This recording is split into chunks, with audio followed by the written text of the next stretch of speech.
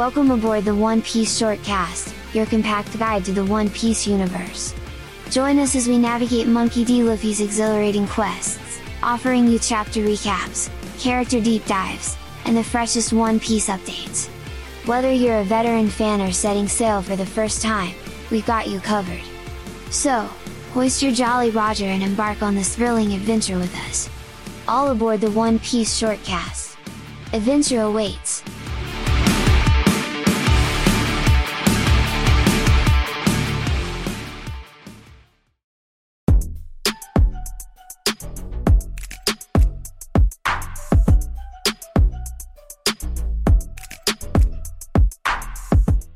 So in this chapter titled Incident at the Tavern, we see Nami, the thief who recently joined Buggy's crew, coming up with a plan. She wants to get all the pirates drunk so that it's easier for her to take them out.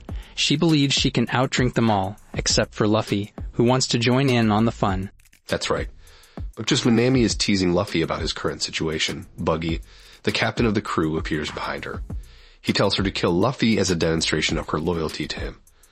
Buggy even levels a street of buildings with his cannon to show his power. However, Nami hesitates and tries to divert Buggy's attention back to the party. She doesn't want to kill anyone. Luffy notices that she's trembling and questions if pirates have to kill people like insects. And that's when things take a turn. Even though Nami doesn't light the fuse on the cannon, one of Buggy's crew members does it anyway. Nami hits him away and puts out the fuse with her bare hands. Just when things are getting intense, Zoro appears and saves Nami. He had finally caught up with Luffy. Buggy approaches Zoro and challenges him to a fight, wanting to defeat him and become more famous. And guess what? Zoro accepts the challenge and cuts Buggy into pieces. Luffy and Nami are shocked, but Buggy's crew just laughs. So that's the main points of this chapter.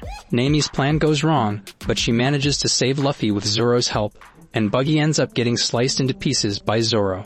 That's it for today. Thanks for listening, and we'll catch you next time.